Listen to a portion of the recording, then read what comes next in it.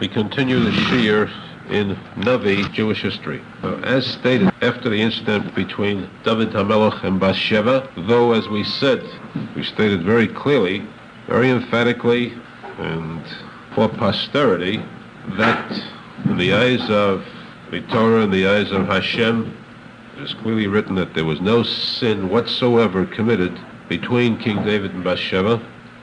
Still, for various reasons that were explained in the last shiur, King David was destined to suffer because of that incident.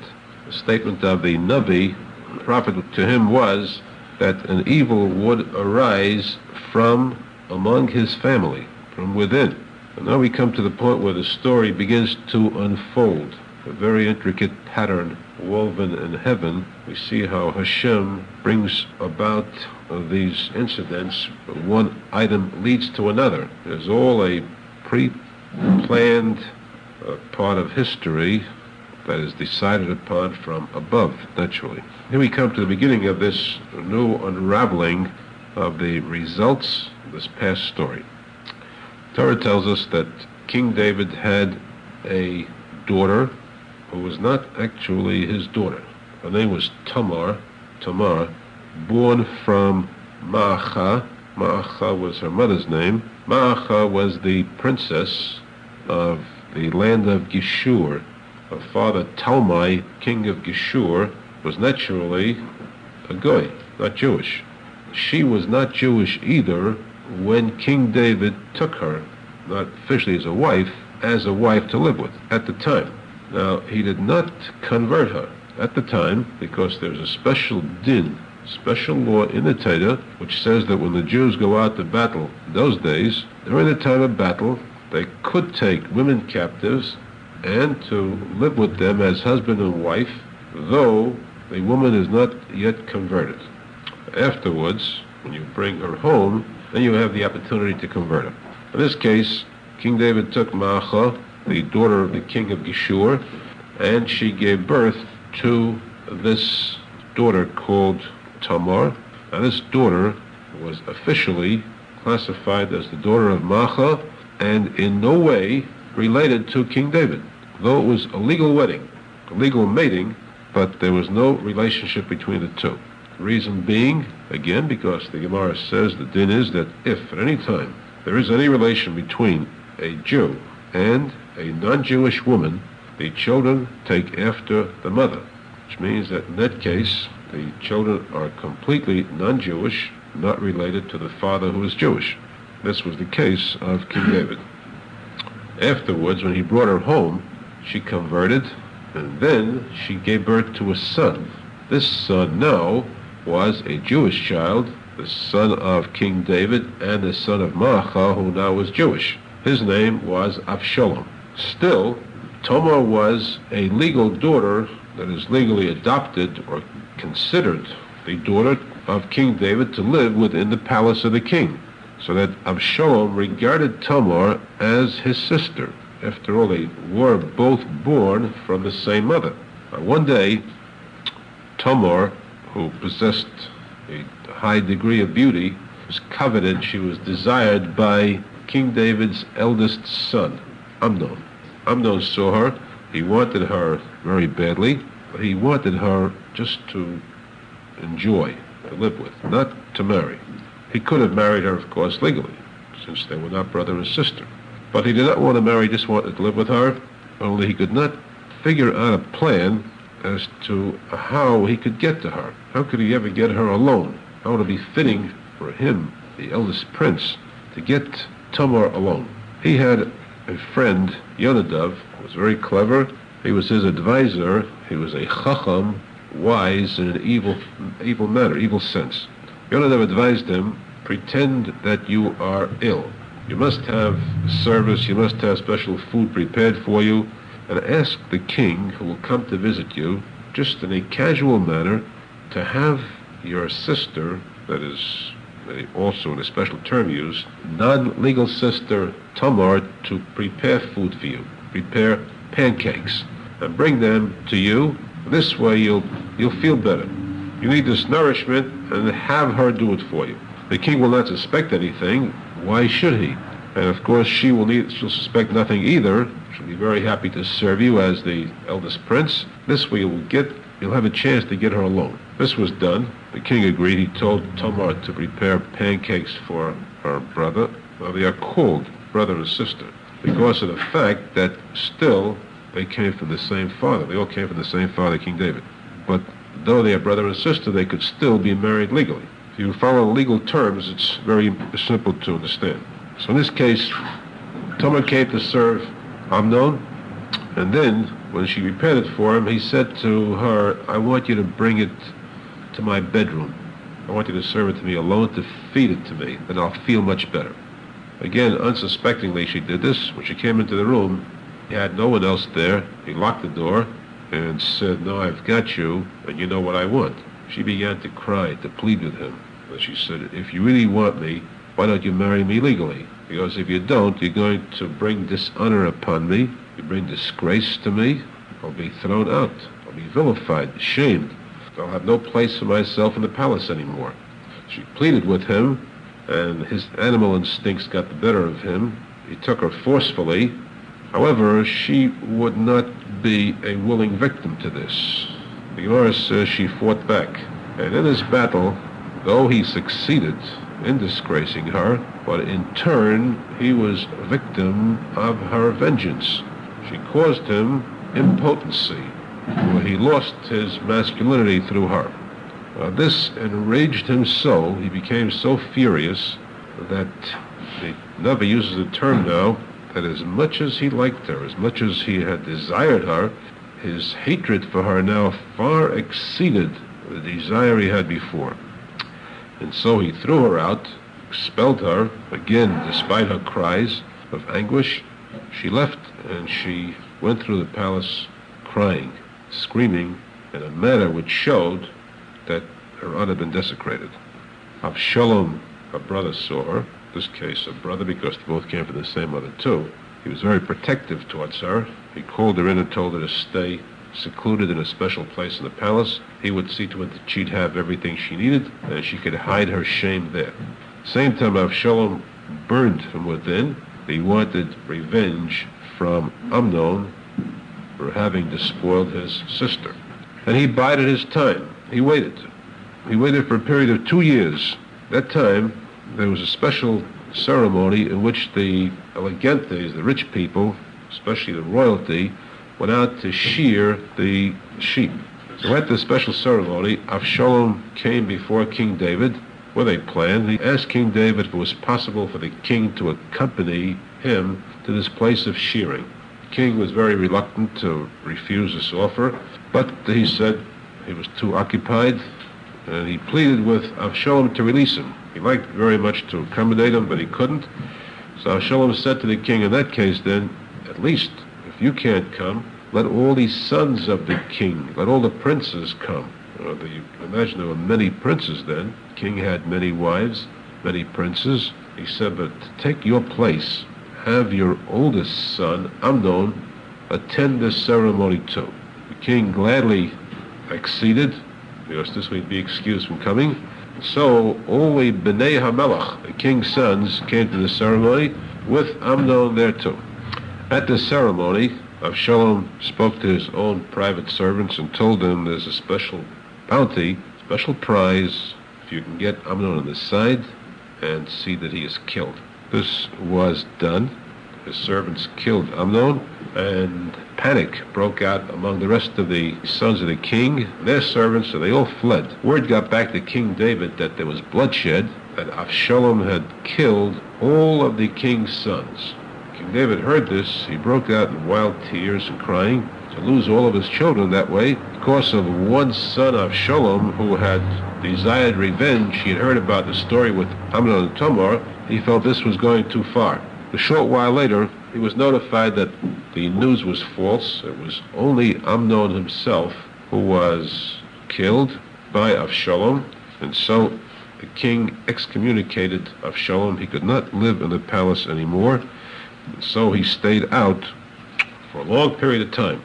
And this was so long a period of time, 3 years, that the king finally began to yearn for his son, because deeply within him he had a deep liking for Avshalom. Avshalom was what the Gemara classified as a cute son. Cute, he had one major fault. He had long hair. The Gemara says that Avshalom's one fault, his one single fault, the Gemara in Sotah states very explicitly that Avshalom's one single fault, his long hair, proved to be his undoing, as we will learn later. It was this long hair that he was very proud of, conceited about, and as we'll see later, this was a fatal error on his part. Meanwhile, he was out for 3 years' time. The king yearned for him, but the king could not get himself to call Avshalom back. After all, an order on the part of the king cannot really be rescinded easily. Yoav, the king's general, the king's loyal general, saw that the king yearned for his son, and he plotted a way to bring father and son together again. Yoav went to the city of Tekoa. The Gemara says that this city of Tekoa contained a population of unusually wise people. Now, how can you have a city of people who are wise? The Gemara says because there's a certain food from which the brain receives special nourishment, and those who partake of that food plentifully have sharper minds than the average. This food is the same brain food that fortifies, strengthens a person's retentive powers, his memory, and that is olive oil. A person who drinks olive oil plentiful amounts strengthens his memory and also improves the quality of his brain. Of course, you must have one to start with, and on that you feed the olive oil. Now, he went to Tekoa, and there he selected a woman, and his plans were set. He picked a woman who was very clever. In this case, he needed a shrewd actress, one who could really act out a part.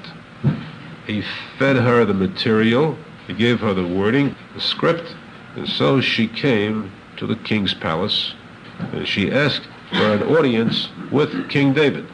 She claimed that she was a widow, a very poor widow, and she must speak to the king himself, let the king judge her case. The king could not refuse the plea of a widow, so he admitted her. She came in crying before him, and she presented his case very eloquently. She said, "My husband passed away recently. I am a widow. I was left with 2 sons, my 2 only sons. One day, one of my sons killed the other one. I am now left with only 1 son, my last remaining child. The family of my husband want that son killed for this murder having been committed." Now, there are certain laws, certain cases where you're allowed to kill one who committed murder. In case of Goel Hadam, relatives are permitted to kill a murderer if they catch him before he goes to safe place, cities of refuge, or a miklot. But in this case, this was not the case because that's only where a person committed murder unintentionally. Here, this was done deliberately. Therefore, she said, this family of my husband does not really want revenge from the second and the brother. What they want is to eradicate, to eliminate completely anyone who will inherit my husband, and they will take over the complete inheritance. This is their motive, a selfish motive with murderous intent. So she pleaded before King David, "Spare me my only child, the last son I have." King David listened to this plea, and he said, "Very well. I promise you that I will see to it, will speak to your family, they will not touch your son." And that was it. She said, "But, Your Majesty, you say that. I will leave here, and you're going to forget about me because I'm unimportant, and they're going to kill my son, my remaining child." The king said, "No.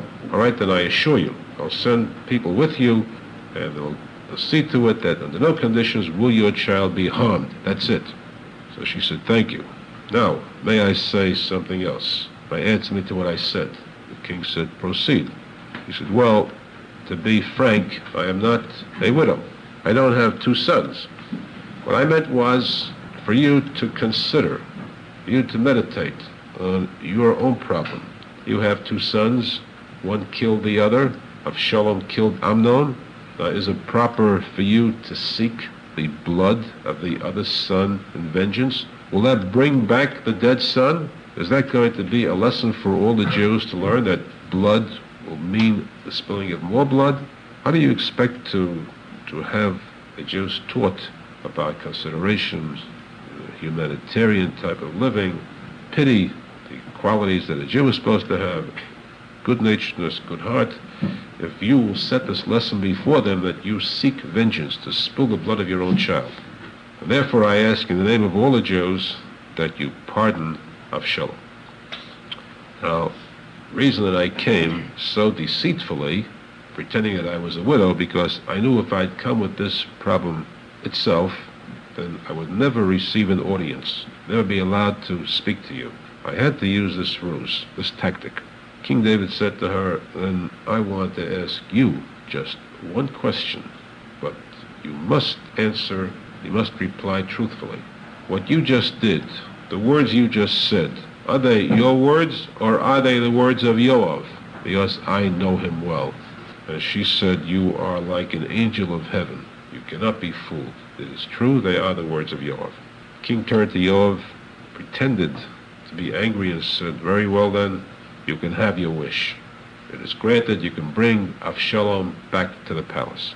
Yoav walked out smiling. He brought Avshalom back to the palace, but still to no avail, because he was admitted into the palace, the king's good graces, but he was not permitted to see the king. Now, this Avshalom did not like. What's the use of being back in the palace without being in the good graces of the king? He wanted to speak to his father. So he felt that if Yoav accomplished the first half, it is only right that he should complete the task. So he sent his servants to summon Yoav to him, and Yoav refused to come. Again, he sent the servants again to Yoav, the second time. Again, Yoav pretended that he was too occupied.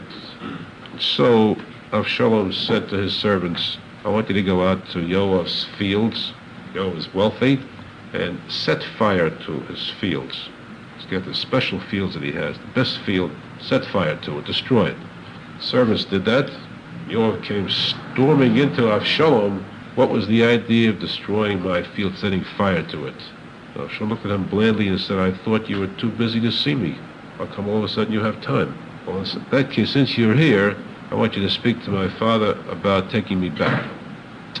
Yoav did this. He went to David HaMelech, and he summoned Avshalom. There was a very tearful and happy reunion between father and son. Now, till this point, King David had suffered one death in the family, the death of Amnon.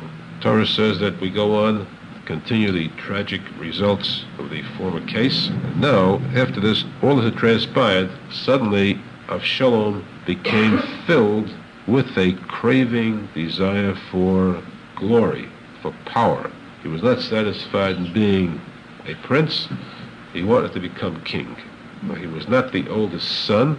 There was no way he could take over the kingdom except through revolt, a rebellion, or assassination.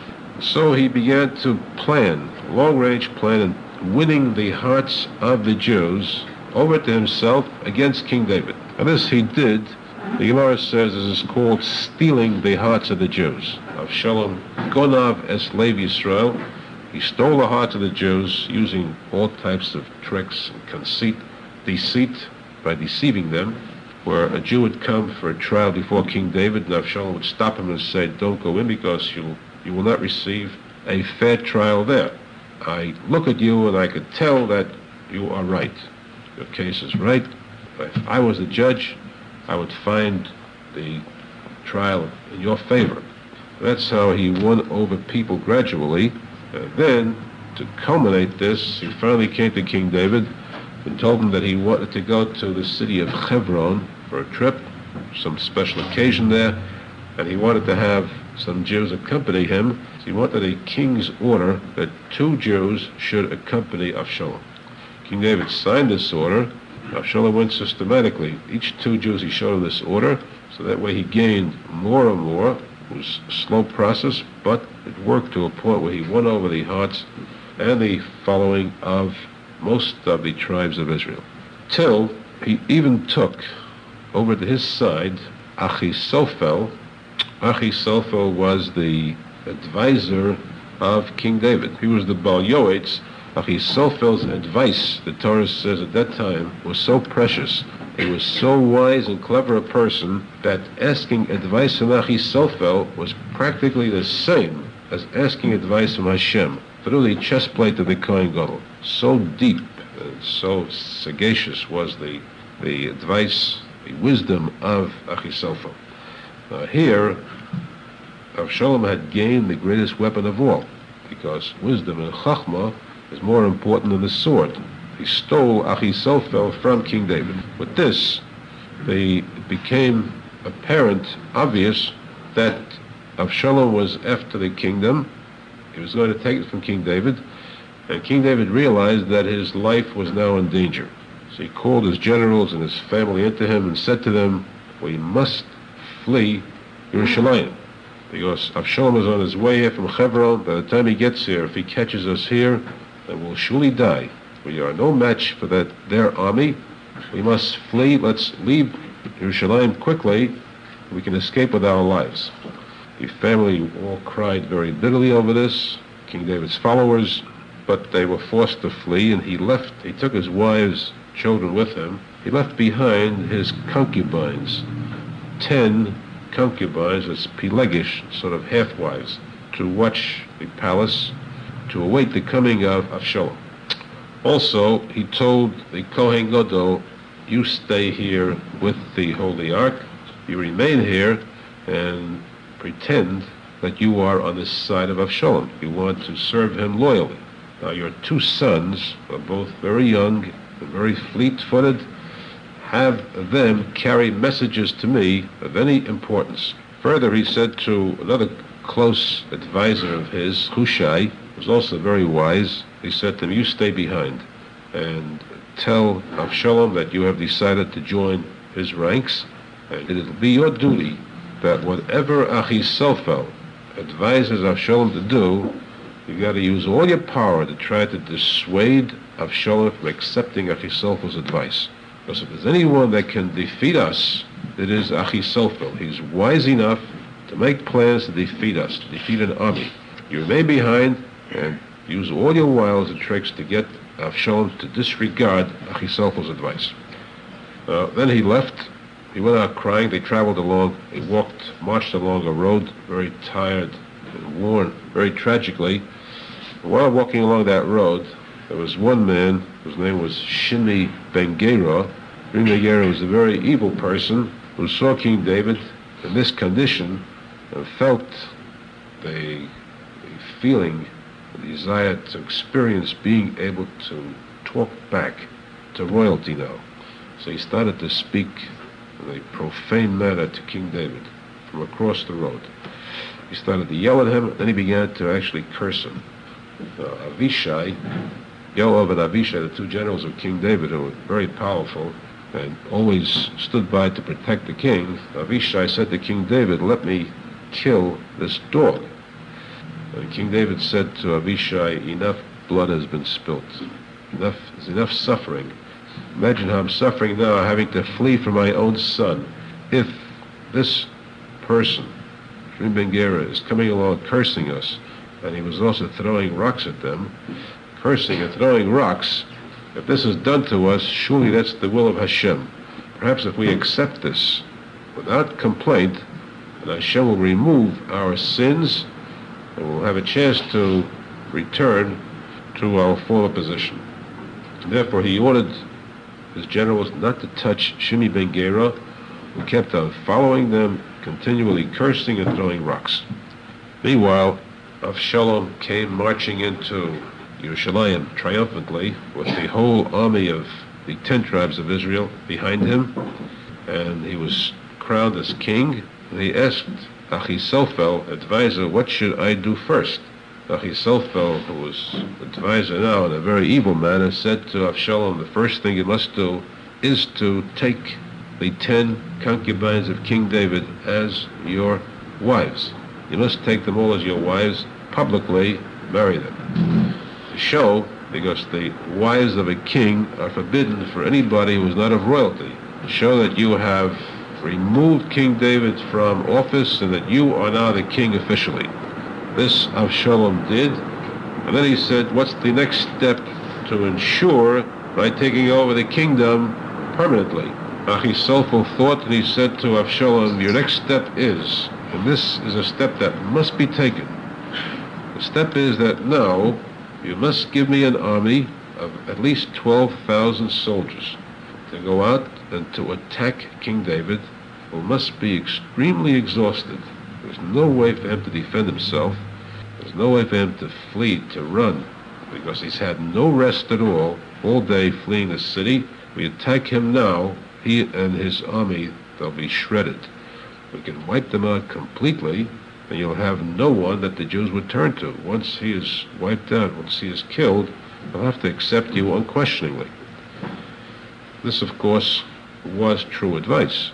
Had Achitophel gone then with an army, it would have been Chas v'sholom the end of King David and his men.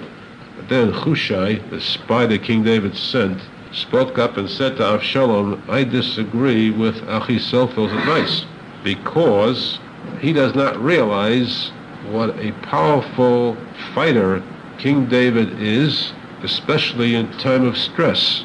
When he is desperate, right now fleeing, it will be wild, extremely wild in battle, and no doubt he is waiting for your attack. He's expecting this attack to come, as Achitophel said, and if he should catch your men now, they come to attack him. In this wild battle, he and his men will destroy this army you'll send. If you do that, all your followers will desert you. They'll say, how can they follow a king who is that weak? They admire only a king who is a good fighter.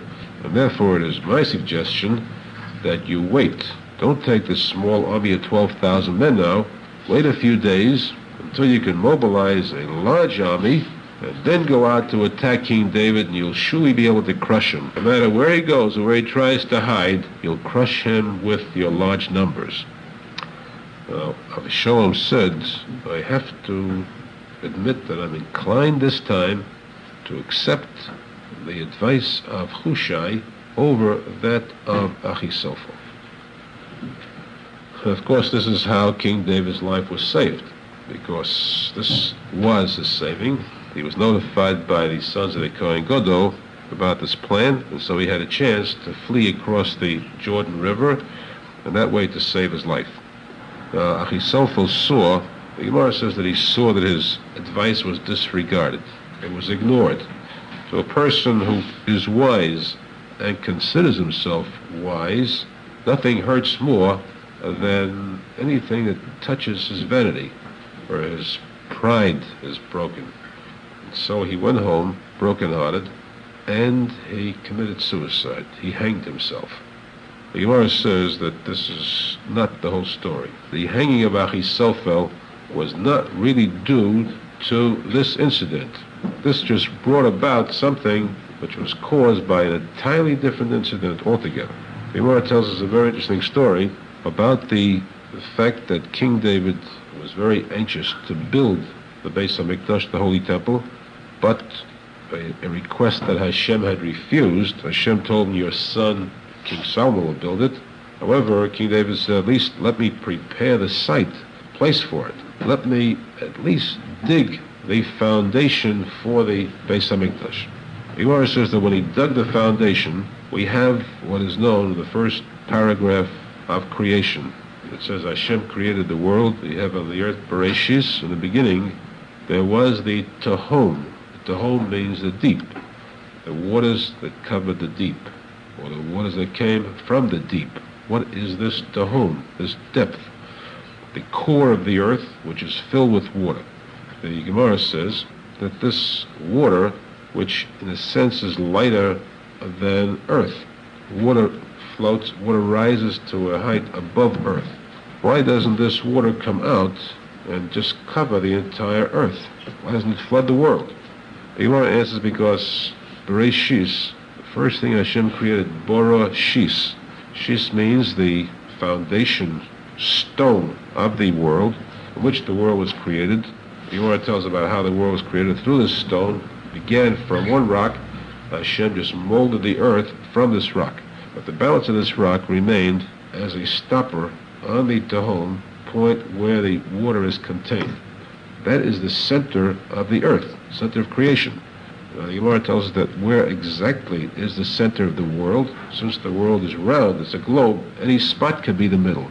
So where did this center really begin to form this globe? The exact spot where the Beis HaMikdash is. The Holy Temple, and the fact where the Holy Ark is, the Mizbeach, that's the exact center of this universe, the earth, the entire universe. At this spot, there we have that rock. It's a chaspa, or a rock made of clay, which covers that opening where the waters are. And on that rock, there's carved out the name of Hashem, which keeps the waters in, keeps the waters closed in, because how else would a rock be able to hold down such pressure?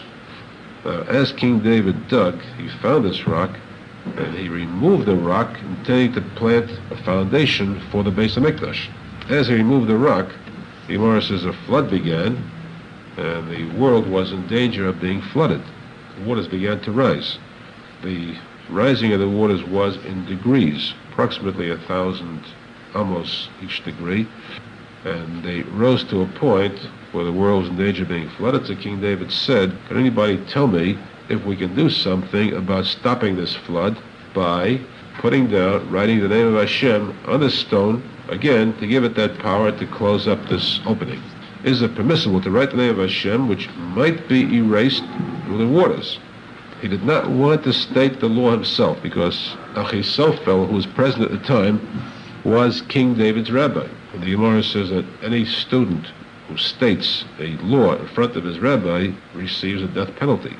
So King David was forced to remain silent and to ask it in the form of a question. There was no reply forthcoming.